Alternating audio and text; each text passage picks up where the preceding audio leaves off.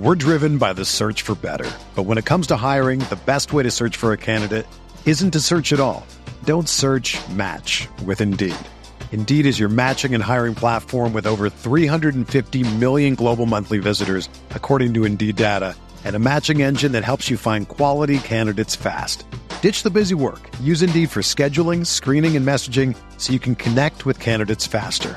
Leveraging over 140 million qualifications and preferences every day, Indeed's matching engine is constantly learning from your preferences, so the more you use Indeed, the better it gets. Join more than 3.5 million businesses worldwide that use Indeed to hire great talent fast. And listeners of this show will get a $75 sponsored job credit to get your jobs more visibility at Indeed.com/Blue Wire. Just go to Indeed.com/Blue Wire right now and support our show by saying that you heard about Indeed on this podcast. That's Indeed.com/Blue Wire. Terms and conditions apply. Need to hire?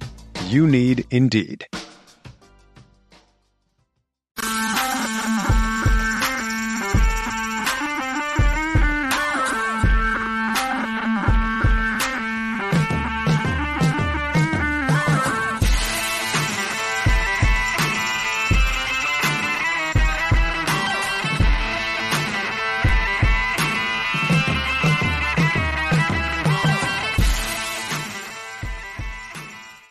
Good morning, grinders. Welcome to Roto Grinders today. I'm Jordan Cooper, a.k.a. BlenderEd, Blender HD. If you want to follow me on Twitter. And it's Friday, September 22nd. We'll be taking a look at some DFS strategy for the NFL Week 3 slate, the main slate, DraftKings and FanDuel on Sunday, as well as some MMA stuff. It's Fighting Friday, right? And we could talk about MMA because we got Fighting Friday Extraordinaire as well as 2-game slate extraordinaire. It's John Breslin, a.k.a. Squirrelpatrol, the newest member of the $1 Million Club. This I believe that this is your first $1 Million win. It is. Yeah, it absolutely is. I got my green button, hopefully, on my Roto Grinders profile, or hopefully it's coming soon. I should check that and see if it's up yet. I've been chasing that green button for a while now. And did not expect it to come on a 2-game NFL slate, but I will take it. But your construction strategy was similar to my own. I mean, like, I like the 2-gamer type of slates. You have to play like Showdown, right? And the most common thing that the field doesn't do in relation, we look at Showdown contest of like, a lot of people are building last night, 5-1 49ers, very popular type of construction. On these 2-game slates, a lot of times when you're playing on like Thanksgiving, those types of slates, I always find that overstacking, the field does less of. So you could actually play semi-chalky players, maybe leave a bunch of salary on the table, and then find leverage in the best spots you can. So, like, your lineup just really adheres to, like, I'm going to stack the Saints-Panthers game, right? Play the lowest owned quarterback.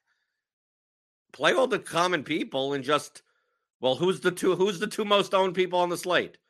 Chubb and Sanders. I'm just going to play the other guys. Right.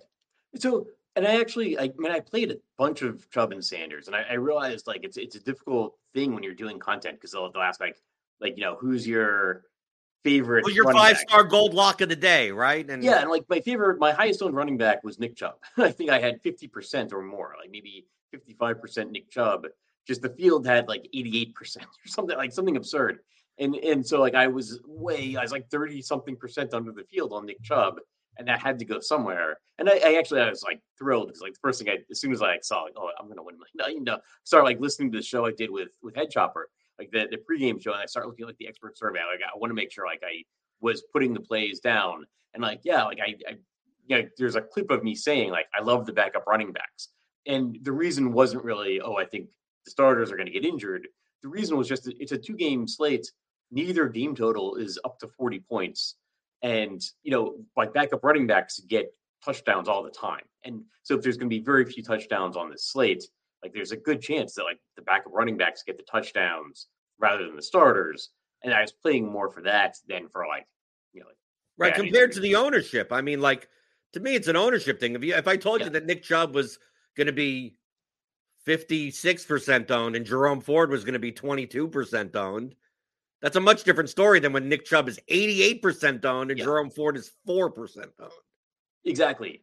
And so it's an ownership thing, and it is like the actual plays on the field once the game starts are so like variant. Like my thought process actually did work out even after Nick Chubb went down. Like Jerome Ford got like a 70-yard touchdown run, went out at the 1, and Pierre Strong came in and got the touchdown. Of course, nobody's playing Pierre Strong, so it didn't really matter. And the 70 or 80-yard that run that Jerome Ford got was good enough, because people were actually playing him. But yeah, it's I think obviously people kind of underestimate the variance in the game, and that gets reflected in ownership.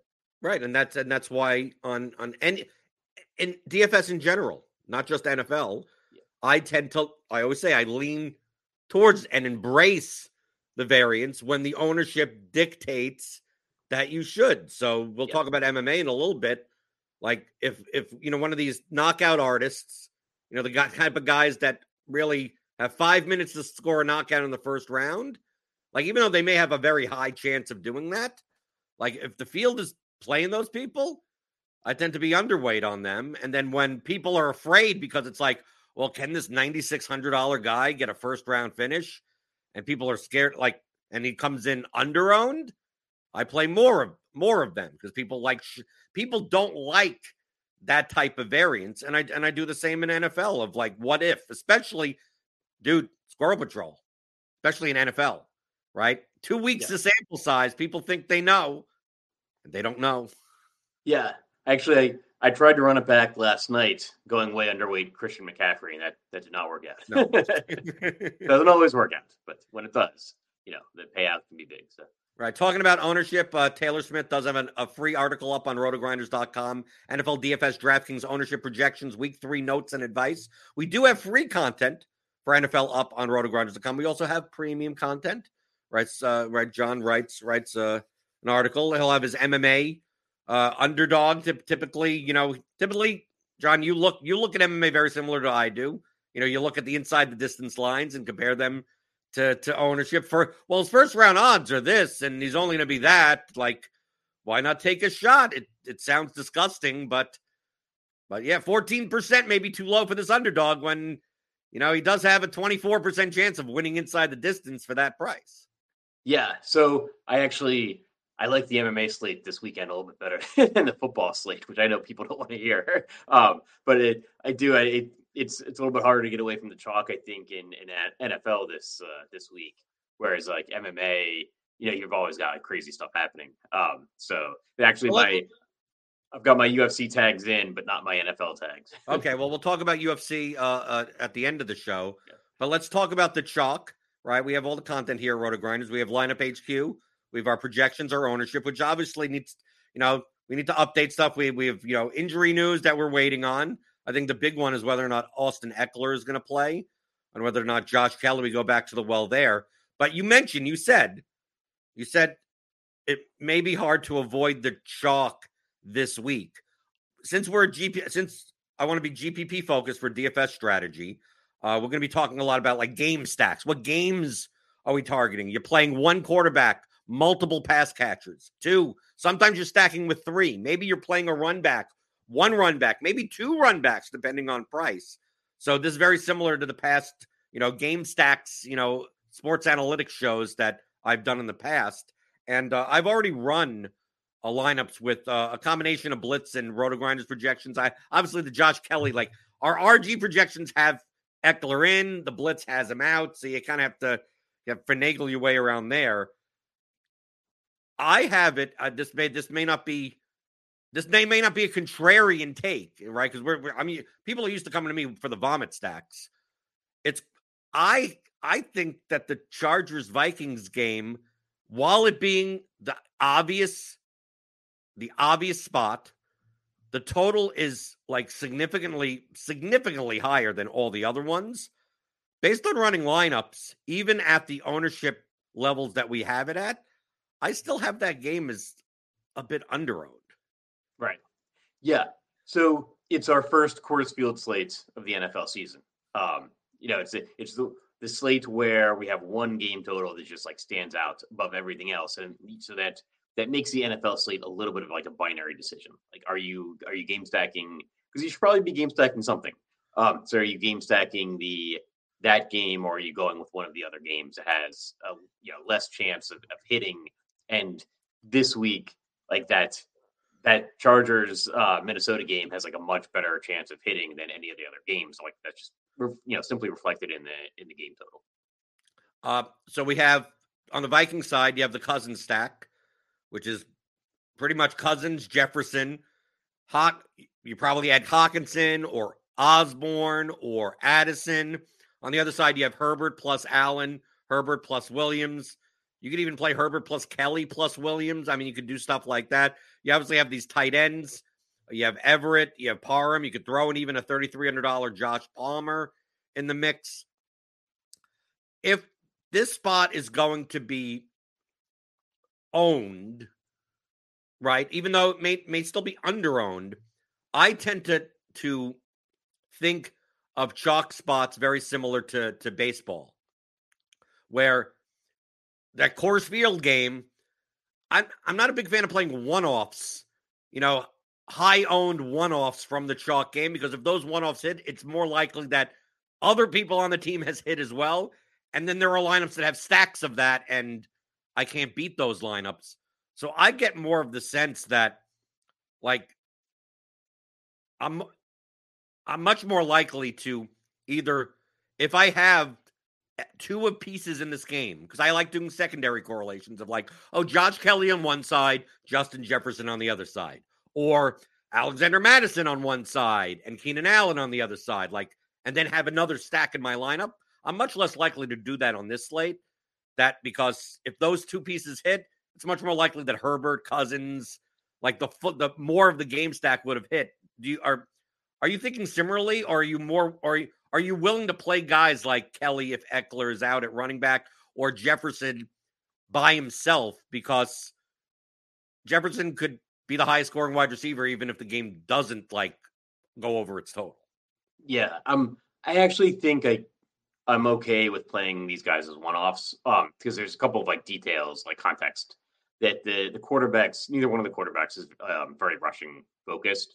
So could you have a possibility where Justin Fields gets 2 rushing touchdowns, and also the Chargers Minnesota game is doing well, but Justin Jefferson is really just the focus of the Minnesota offense? That seems plausible to me, and especially on DraftKings where reception, the full point per reception.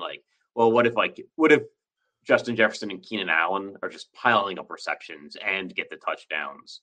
So maybe you have a mini stack, right, of Jefferson and Keenan Allen, but some other game does go over its total, or doesn't even just necessarily go over its total, but the Justin Fields gets 2 rushing touchdowns, or Lamar Jackson, same situation, and they're not necessarily. They're doing really well, but not with a full game stack. And meanwhile, the offense is just totally concentrated in this Minnesota Chargers game. So I will have some lineups, that a good number of lineups that have a game stack from another game, but a mini game stack from this game.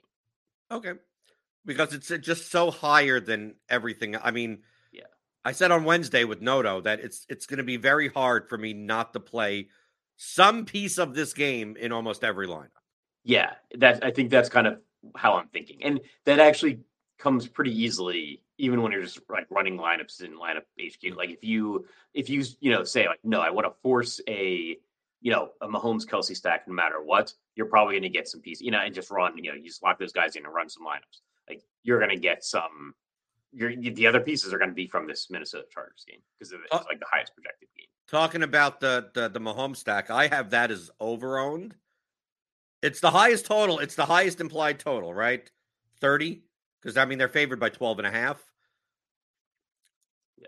The projections on these guys, it's just that it's KC could score 30 points and no one gets there because it's just it goes everywhere. I'm much more likely out of all the pieces to play Kelsey because he could score 30 points and no other tight end could put up past 10. And you just have a scarcity thing of like everyone has to play a tight end, right? So if you get one that you play Kelsey and you have 20 more points than everyone else, that helps you. But from a stack perspective, like I'm not enamored playing, even a Mahomes, Kelsey plus DJ Moore type of thing. I just have that as overowned. I almost think that I'm more likely to play Isaiah Pacheco as a one-off in this game. I think he may still be a little overowned. What are your thoughts on the Chiefs in general? Because to me, I find it like it's very hard to stack the Chiefs outside of the two main pieces, but the two main pieces are also absurdly expensive. Yeah, exactly. They're a frustrating team, and like particularly on DraftKings where salary tends to matter a little bit more. Like it's a little bit easier to get like the studs on FanDuel. On DraftKings, it's like I'm actually surprised when I do what I just described, like just lock in Mahomes and Kelsey and run some optimal lineups. Like that, those lineups end up being like far less highly projected than I would expect because they're so expensive. But Travis Kelsey is that guy that can like really exceed anybody else at the tight end position. And he's actually not that much more expensive. Like I think Hawkinson's like only $700 cheaper, but like $700 is a lot. But it's not like Kelsey is like leaps and bounds more expensive. And sometimes sometimes he puts up games of like 30 and other tight ends just totally fail. And it's like you needed to have Kelsey. So something is a little bit interesting is like maybe you go Justin Fields, DJ Moore, Travis Kelsey, because you can kind of see all of the offense going like all of the passing offense going through Kelsey. And then Pacheco, I'm interested in maybe you're pairing him with the Kansas City defense a little bit more, and then running and then like not having any other pieces from that game. So let's talk about some other games. What games are on your radar to stack that you think is going to be underowned? Because remember, it's not about what are the best games. It's what are the best games in comparison to their ownership. I have my list of 4. I have 4 underowned, 4 overowned. It's very similar to the Game Stack show. I would be on with Tuttle talking about this. So what would be one of your picks of a game that you're targeting because you believe that the stack and the run back is underowned? So like a handful of games, like I like the Colts and Baltimore, but the weather could be a little bit of a factor. I was kind of prepared coming into the season because I love playing Lamar Jackson, especially on FanDuel. Like the rushing touchdowns count like a little bit more. Like they don't count as more, but there's less points coming from like receptions and like the 100, the yardage bonuses. So I've always loved playing Lamar Jackson, but this coming into the season, I was like he may not rush as much. Like he's got like the contract, like the new offensive coordinator, but his running backs keep going down, so he's gonna have to start rushing. So like that's a game where I could see like the point total isn't as high, and the spread is like 8 points. But if it is closer, it could be higher scoring. But it is also so weather is maybe going to be an impact a little bit earlier. We don't necessarily always think of like September weather as being a big impact on the NFL, but like Kevin Roth is saying, like we could have major storms this weekend. It seems to be like the latest forecast seems to be a little bit better. Like it might have, stuff might have cleared on the East Coast by game time. But yeah, I mean, like let's say it's really rainy. Like maybe Lamar Jackson is having to rush a little bit more. And then we also I don't think we know the stats of Anthony Richardson yet. I'm assuming he's not going to play. I'm assuming it's going to be Minshew. Yeah, I don't know that it makes a huge difference for the Colts passing offense. Because like Richardson's good. He's a really promising rookie. And he looks like he might be the most promising so far, out of that quarterback class. But it's also this would be his 3rd NFL game. So and like Minshew is a pretty good backup. So like I don't know that it actually affects how I feel about that game. Although I'm probably more interested in playing Richardson than playing Minshew, if that makes sense. But like neither one of them would be like hugely owned for me. Like maybe a little more interested in the Baltimore side of that. Right, and it looks like that Odell Beckham may not play, and that actually would be more. I mean, I'd be much more inclined now to Lamar plus Flowers plus Andrews, something like that. And especially Andrews, same thing at the tight end position. Like the guys that could totally obliterate the tight end position, I like playing more of than the field because the field tends to tries to find the 3K guy that could give you 10 points, and a lot of times they fail and just give you 3. So even if Richardson plays, I'm much more inclined to play the Lamar side. Single stack, double stack. Less people do the double stack. Run it back with a Zach. Zach Moss may be somewhat popular, if he's going to play like all the snaps and everything like that.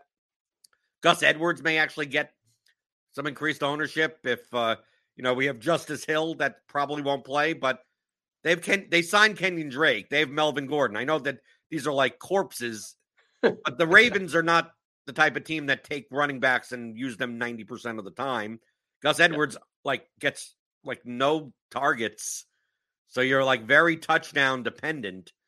So to me, I have this game, barring the total not keep on coming down because of the weather, seems to me that why can't I just do Lamar, Flowers, Andrews, Moss, and there's my stack. Yeah, exactly. And that's surprisingly affordable. And like Zay Flowers has like real promise. Like he might be a real NFL wide receiver.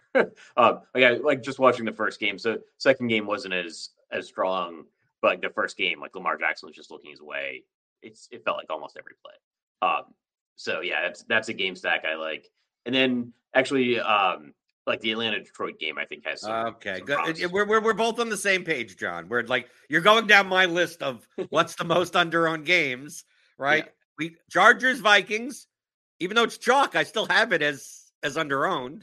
My number one under-owned game, my number 2 under-owned game was Indianapolis, Baltimore.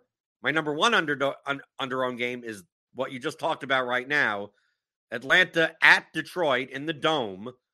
People are going to be scared. This is my vomit stack take of the week. I think you could play Desmond Ridder. I think Jared Goff, especially if Amon-Ra St. Brown is healthy and plays, I don't think he's going to be owned much in the high end of wide receiver. I think Gibbs will get some love.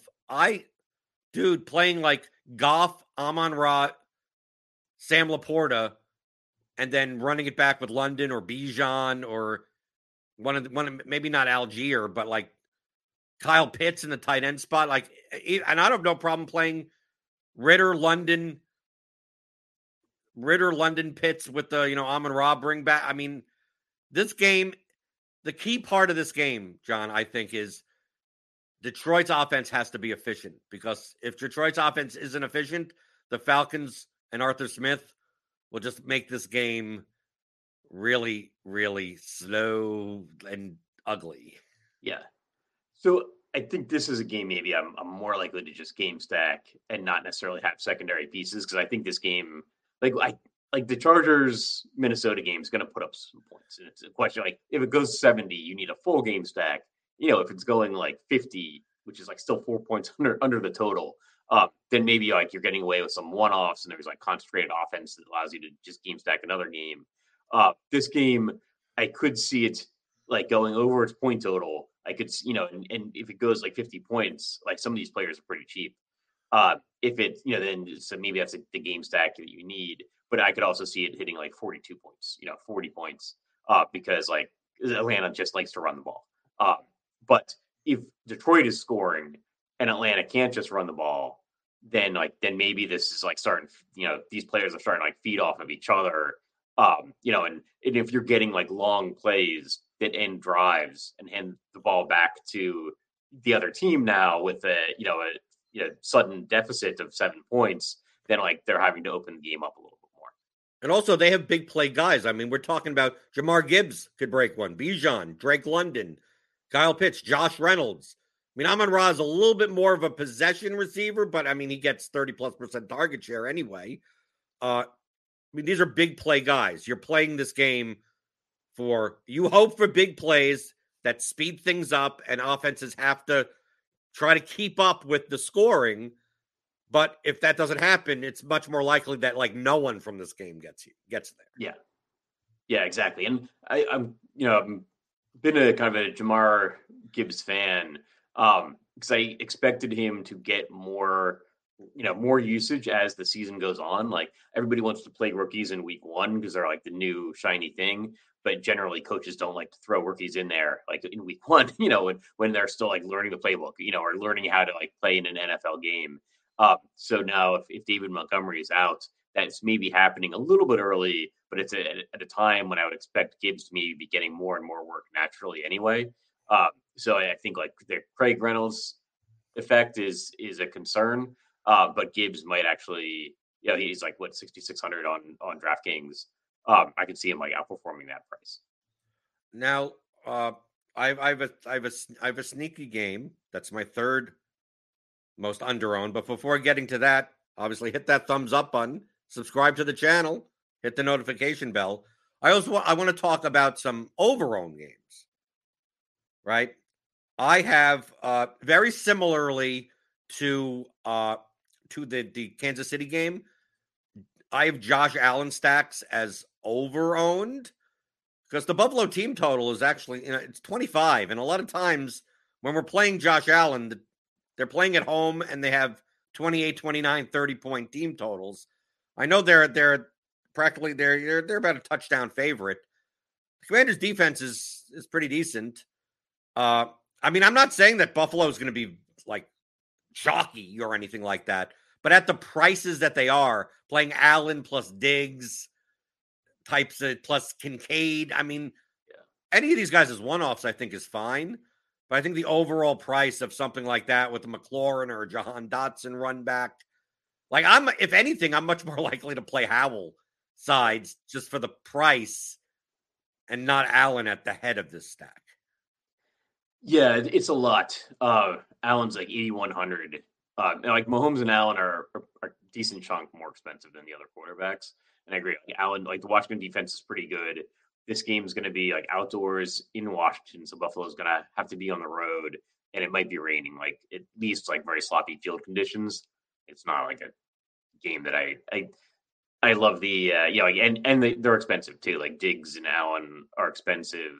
And I actually agree. I think like playing Sam Howell on the opposite side, like Howell has some rushing upside. So like maybe that's how you would want to stack this game. But especially with the weather concerns, it's not a game that I'm looking to it as being a main part of my builds on Sunday. Okay, here's a game that I have as over-owned. Maybe we'll get into a debate. Maybe you think otherwise. Houston, Jacksonville.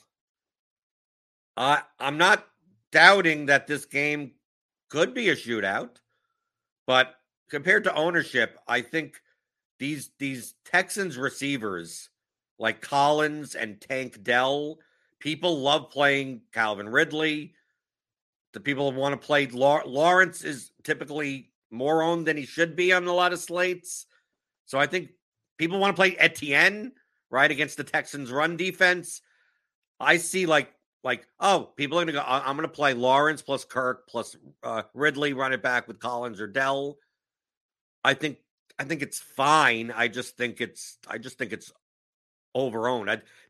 That when you have chalk receivers from a team that is on the road with an 18 implied team total, like I hate the thinking in DFS, especially for ceiling, of I want to play the guys that are going to be down 2 touchdowns. It's like, no, I want to play the guys that score the 2 touchdowns that make the other team go behind.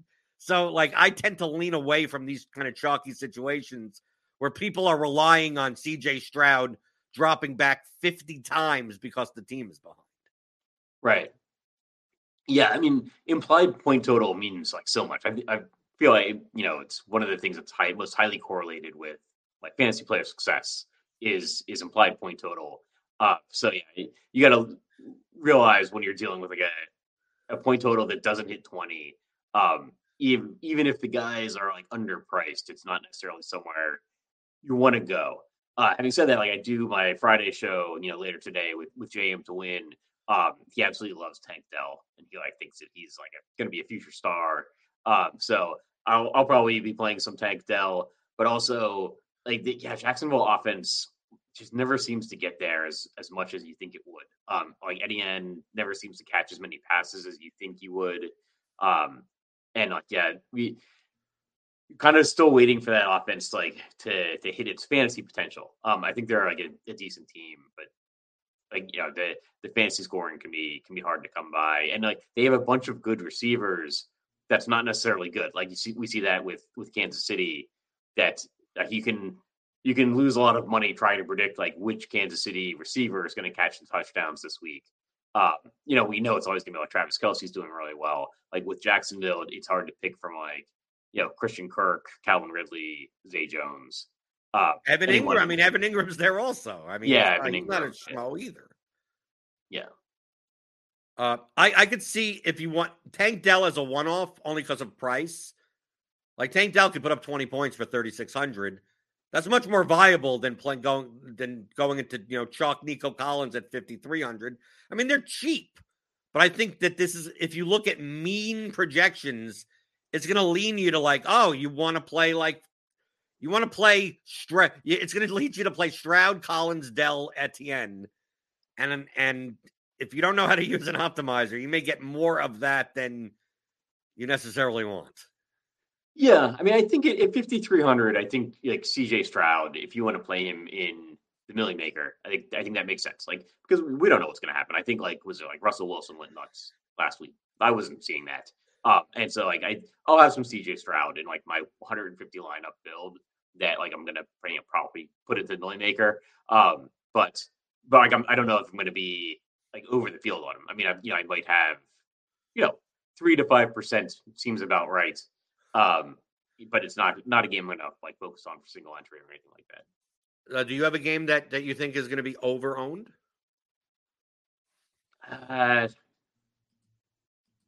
It's hard to say. Like I don't know how nuts the ownership on the Chargers Minnesota game will go, because like you're saying, like you're showing it as being under owned.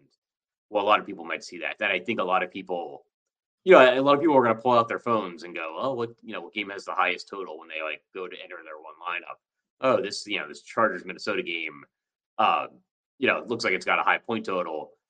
Like overowned. I don't know. I think so much ownership is going to go there that you don't think people are going to go.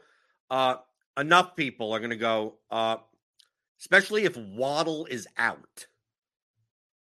They're going to go, oh, well, I'm going to play Tua plus Hill plus Durham Smythe. Run it back with like Javonte Williams or Cortland Sutton or something like that. Miami has a 27 implied total, and it's hard for me to gauge. I think it's weird for me to say. I have more interest in Tyreek Hill if Waddle plays than if Waddle doesn't, because I think that'll limit his ownership more. He'll project better with Waddle out. But then I have to think on the other end, maybe I want him out because maybe in large field contests, too many more people are still going to play Jefferson, and I'd rather have a better projected Hill at a similar ownership anyway. Yeah. I actually kind of like Raheem Mostert in this game, which maybe like Mostert is maybe a one-off that makes sense if you're doing like a Chargers Minnesota game stack, because you put him in there, and then maybe you're saying that game's a little bit of a slower grinding game where Miami gets ahead, and then they're running Mostert, and Mostert's getting the touchdowns. I agree. Like Tyreek Hill could see really high ownership if Waddles is out. But he's also like Waddle's in. He's always a player that can go berserk. Right. Here's the sneaky stack. I don't know if you're gonna like this. Geno Smith plus Metcalf or Lockett. Basically play. I could play Kenneth Walker even with them. Miles Sanders, the corpse of Adam Thielen, right? Jonathan Mingo. Some of these Panthers, people are going to see, Bryce Young's out. Andy Dalton's in. Spoiler alert. Andy Dalton's a better quarterback than Bryce Young, right? Yeah, they're playing. Bryce Young just won me $1 million. Right, of course. But I mean, truthfully, I think the Panthers offense will actually play better under Andy Dalton. See, the typical knock on Seattle is that they're not the type of team that runs up the score. So to me, like if the Panthers offense is actually effective, and it's not like the Seahawks defense is great. If Miles Sanders breaks one, like the Seahawks have no problem. They have no problem. Pete Carroll has no problem letting Geno Smith drop back 40 plus times to throw the ball to the talent they have at wide receiver with like JSN also. So like I'm not a big fan of like playing these guys necessarily as one-offs, but as part of a stack, I mean compared to the other games on the slate, I mean it's like what are you going to do? Like the Jets and the Patriots? I mean, I just look at the ownership here and I just don't think many people got burned by Miles Sanders on a 2-game slate. People tend to not like playing Kenny Walker. And I just look at these guys and go, like Metcalf or Lockett both have 100 plus 2 touchdowns in their range of outcomes any game. Why not take a shot on the Panthers actually putting up points, forcing the Seahawks to throw the ball? Yeah, I actually am more interested, I think, in playing Carolina players, like having a Carolina stack and adding a Seattle player than vice versa, if that makes sense. Like I So like the you idea. play Like, Dalton, like who you. The problem is that like, other than Sanders, most of these like Carolina pieces are are players that you look at and you go, what's the average age of these skill positions? yeah, well, Jonathan Mingo is a rookie, and he got 8 targets on Monday night. So like I think that's a place you can go. It's only 3,400. Like Miles Sanders is pretty affordable. Like it's 5,700 for a running back that catches passes. Now maybe he has a quarterback that's going to dump it off a little bit more, so it could be piling up some more receptions in weeks 1 and 2. And he rushed for like 1,200 yards or whatever last year. And you're getting 5,700. So if I go to this game, like I think like maybe like a Miles Sanders, like Mingo, Andy Dalton, like it's a vomit stack, but that's right. what I we're here love the for. vomit stacks. Yeah. Come on. Yep. So Yeah, and then like you can pair that with a Seattle receiver. Yeah, because in running lineups, I'm not saying I got a lot of this game, but I got a lot more than the ownership would warrant. Yeah, no, I think it's definitely like a plausible game stack. Of like the lower point total games, that's the one that this is like the one that I might like. Like I don't really want to go to like Dallas, Arizona, like New Orleans, Green Bay, like Tennessee, Cleveland. Like I feel like those are games that are just best left alone. Like there's nothing that requires you to play something from each game. So like this is maybe the game from the lower point totals, like the 43 and under, probably the one that I have the most interest in. And you like looking at the tool that Jamino has, the NFL DFS Optimal Stacks tool? I'm actually required to look at it because I have to write an article interpreting the results every week. This is the premium tool based on our current ownership and RG projections. It runs through 10,000 iterations of lineups and basically different. I mean, this is not, just one type of stack, but it just means at least the quarterback with one teammate. How often did these lineups show up in the top 0.1% of lineups compared to the projected ownership? And this is a tool that you could use to quickly look at. I run lineups, so I run ceiling projections. I run, and I take a look at all this. This is a little bit more precise of a method of doing so. So obviously, I'm not going to show anything because it's a premium, right? You got to go behind the paywall. Right, so click on that link in the description. Get $10 off your first month. But you always mention this, John, on all your. I mean, for every sport, we typically have some type of sim tool like this that shows, Slate IQ, optimal stacks. Even for UFC, we have that as well. Yeah, we do actually. The UFC one just came out over the summer. And so I was looking at the results. Like Yamino was like sending me like, this is what it's spitting out, and then we started publishing it. I feel like it didn't get enough like fanfare.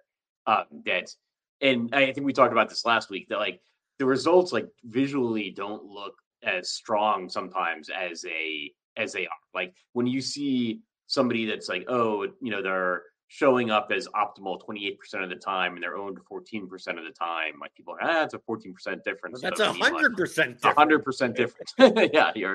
So like, if you give me the offer of 100% ROI, I will take that offer, like, every day. So yeah, I think these tools are like pretty powerful, but I like the idea of like, running this kind of stuff and then, interpreting the results, I think is important, and maybe looking at this stuff consistently and seeing like, okay, like it seems like the highest owned quarterback or the highest owned or the highest priced quarterback or the highest priced fighter is often like less optimal than you would think because of the possibility of them getting like priced off the line, right? Like they can still put up a high score, but they have to put up a really high score to like end up on that winning lineup. Well, talking about MMA, it's that we have a fighter like that, Jacob Malkoun, right? You already have him tagged. Yeah. Right. Jacob Malkoun, who, I mean, it's an 11 fight slate, which I wish I like bigger slates. So finding a way to get unique. It's a weird slate that it's like whoever made this card said almost every fight is a striker versus a grappler. The ITD lines are really not great in comparison to the past bunch of slates that we've played.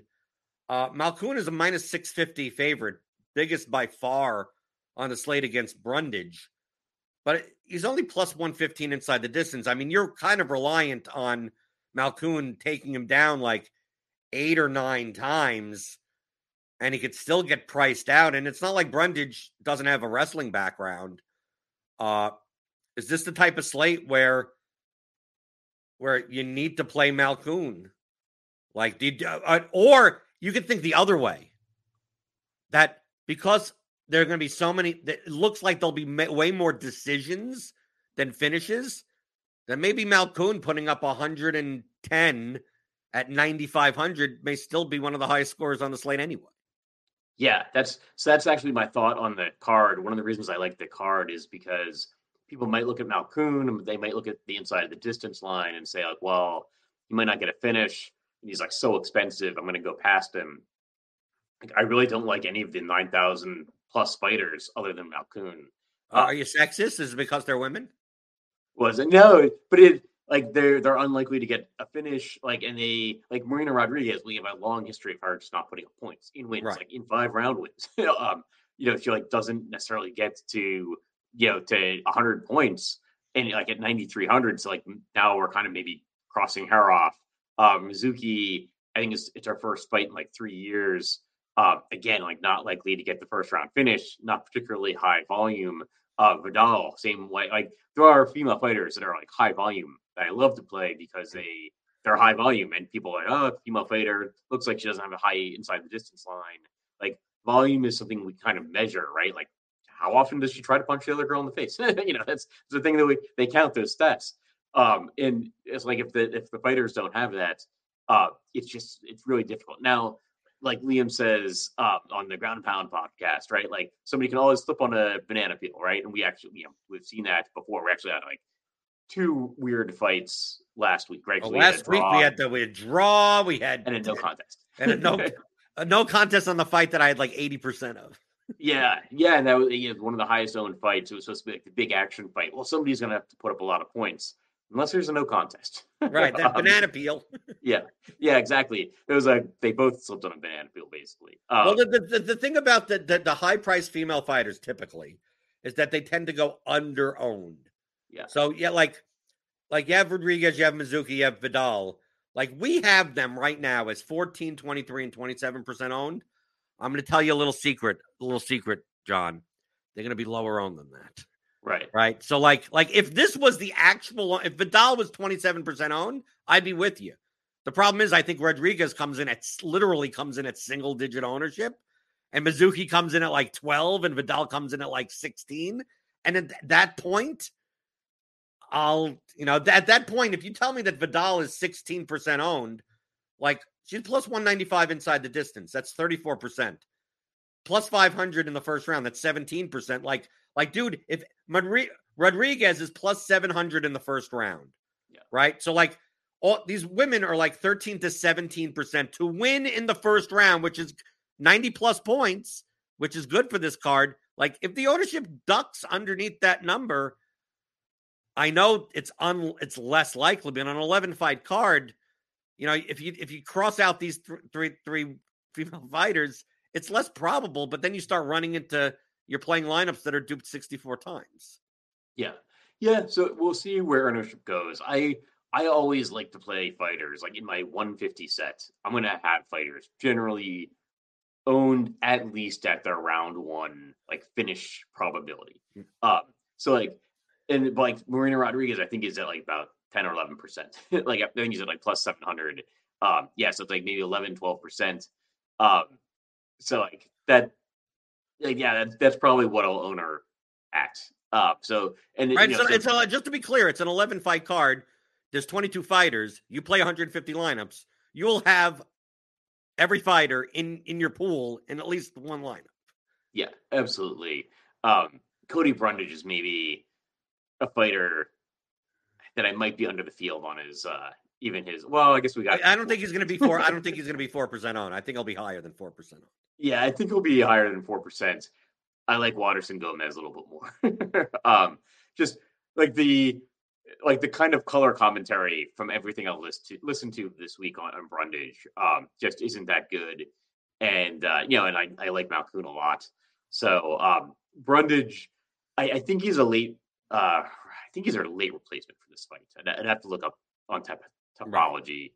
Right. But this kind of screams like Brundage is out of his, on his way out of the UFC, and then they had to find somebody that could make weight on short notice or whatever. And like, hey, how would you like one more fight? and he's taking it, but he just hasn't looked good in his last fights. And so he's, I guess, 4%. I actually probably will be over the field on him, right. But he should be owned higher than 4%, no matter what. I think his first round finish probability is like all over the place. Like his odds are all over the place. Yeah, I've seen plus 450. Like that's what I have in my sheet. Yeah, plus 450 is actually like really good for his price. But I've also seen it at like plus 1700. So like I think I'm gonna have to like actually take a minute. Like I look at like the kind of best fight odds and fight odds IO that like aggregate the different like sports books. And I'm like, this might be an error somewhere. Like, so some books are sharper than others, just to be clear. Yeah. Like some books I don't care what they put up. Right. Like I would given the choice between the plus 450 that I've seen and the plus 1700, maybe go with the plus 1700 if I'm betting it. So the odds are a little bit all over the place. But yeah, I actually like Waterson Gomez a little bit more for her ability to actually put up like points at 6,900. Like she might actually in a 5 or a 3-round decision, if she scores like 70 something points, maybe that can sneak onto the optimal lineup. Whereas like Brundage probably needs a win to land on the optimal lineup. I think the same thing for Ige. Like I think Ige. I mean, a lot of these matchups are striker versus grappler. People I think are going to side more on the Bryce Mitchell side. Yeah, we've seen Bryce Mitchell like he should do well and then gets knocked out. I mean, right? So like it's a lot of these fights are if the grappler could grapple, they should have been the favorite because AJ Fletcher is that type on the underdog side against Brian Battle is like AJ Fletcher from a DFS perspective should be able to put up 100 plus points in a win. The problem is that after 5 minutes, his gas tank is gone. And then he gets finished in the second or third round by whoever the hell he's facing. Yeah. Actually, I kind of like Brian Battle as the favorite there. I wouldn't be surprised if the ownership goes a little bit more towards AJ Fletcher because he's going to show a bunch of points in his game log at a pretty affordable price. I think that'll be tempting for people. And then I kind of like the Brian Battle side. Like I like going with the other underdogs and then playing like Brian Battle because I think Fletcher could see outsized ownership. And like Ige is one of my favorite fighters on the card because I think Bryce Mitchell's got some name value and he's favored. So I think people are going to go there. Whereas like Ige is only 7,400. Like that's it. And he's an active, like, fairly high paced fighter. Like he's put up like 100-point wins before in the UFC. So I like going with Ige. Like at 7,400 with a win, he stands a really good chance of landing on the winning lineup. I know his win odds, we've got it there, like 36%. His ownership's only 24. Like that's a bad discrepancy. Like I'll be over the field on that 24. Lastly, before we get out of here, your stance on the main event: Fiziev 8,500, Gamrot 7,700. I mean, in general, I tend to be under on main event fighters because they tend to be over-owned, but that's not really all dependent on price. So 8,500, 7,700, they have a easier time to make the optimal lineup. And on a card where the finish, the ITD lines are not like the best. Like I like fading like main events that are think that they may go 4 rounds when there's 5 fights that have a like minus 135, minus 200 ITD. Like hey, there's 14 fights on the card and like 6 of the fights are going to end in the first round. It's like, dude, I don't need a main event fighter. I know I'm typically under on the main event, but this seems like I'm much more likely to have Fiziev or Gamrot in my lineups just because if Fiziev wins, it's either going to be an early knockout or he'll win by points at the end, which at 8,500 probably is still fine.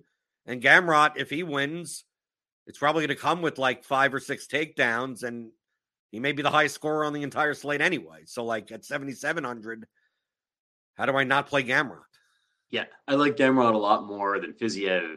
I don't have like a strong take on who's going to win the fight, but I think Gamrot will score much better if he wins. Like Fiziev is like the disaster with a 5-round title fight or a 5-round main event is that like, well, what if the guy just gets a kind of low scoring 3rd round win? Like then he's just like any other fighter on the card.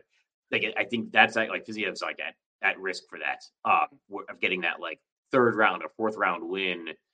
Or like if he gets an early 4th round win, that's kind of a disaster. And he's getting the finish. It's inside the distance, but like he's like you're not getting the 90 points. You're getting the lower points. For the 3rd and 4th round. You're getting like 75 to 78, and that may not be enough at 8,500. Yeah, so like was it like 46% ownership there? I'll probably be a little bit under the field. Like I'm not gonna like fade him entirely. And for cash games, I think it's a fine fight to like stack both fighters in the 5-round fight. But I like being a little bit over that number, that ownership number on Gamrot, and a little bit under the number on Fiziev. And you keep saying 11 fights. We have weigh-ins in 5 minutes. It's 11 fights right now. It may not be 11 fights. It could be 10 fights. Right. Oh, yeah. Geez. I think Ricardo Ramos missed weight by 9 pounds last time. Oh, yeah, you're right. You're right. Absolutely right. So you'll have content coming out today for the MMA stuff. You have your tags up in Lineup HQ. You can get all of this premium content and premium tools, all of our projections here at Roto Grinders by clicking on the link in the description. Get a combo premium package. You get NFL, you get NBA, you get college football, you get soccer, you get everything, right? PGA, whatever you want. Take whatever you want. Click on that link in the description. Get $10 off your first month, and you'll be back on the YouTube channel later today. With the solo ship show, that is a free show. Yes, I think so. It's out on YouTube. I always click on it on YouTube, and okay. So we're good, dude. Right? People can check you out there. Anything else that you're coming out with this week, content wise on Roto Grinders? Yeah, well, so I have my Stacks article. It's like the interpretation of the Domino simulations, and then on UFC. A pre-lock show tomorrow, and then Sunday on at 11 a.m. with Eric Bimefor. I guess that's free as well. And then right back on the primetime pre-lock on Monday with Head Chopper. Great, so check that out. Hit the thumbs up button on your way out the door. Hit the notification bell to know when we go live. Subscribe to the channel if you're new here. You could always send in your mailbag questions. The questions at theoryofdfs.com. We always talk about DFS strategy here. Props and pick them as well. Right. We'll be back on Monday. I'll have James McCool. We'll go over the week 3 slate. Hopefully everyone here is profitable. That's what I hope so. Just don't dupe me. Right. That's all. And let me get first and you guys can get second. I have a lot of conditions, John. Right. So if you're going to play MMA and you're in the main GPP, I'm going to take solo first. You're going to take solo second. And if not, I don't mind reversing that. That's perfectly fine. Sounds like a good plan. Okay, so this is the place to get all of your strategic content for DFS, props, and pick'em. What you're thinking about when you're building your lineups today. Monday through Friday, 11 o'clock Eastern on Roto Grinders. today.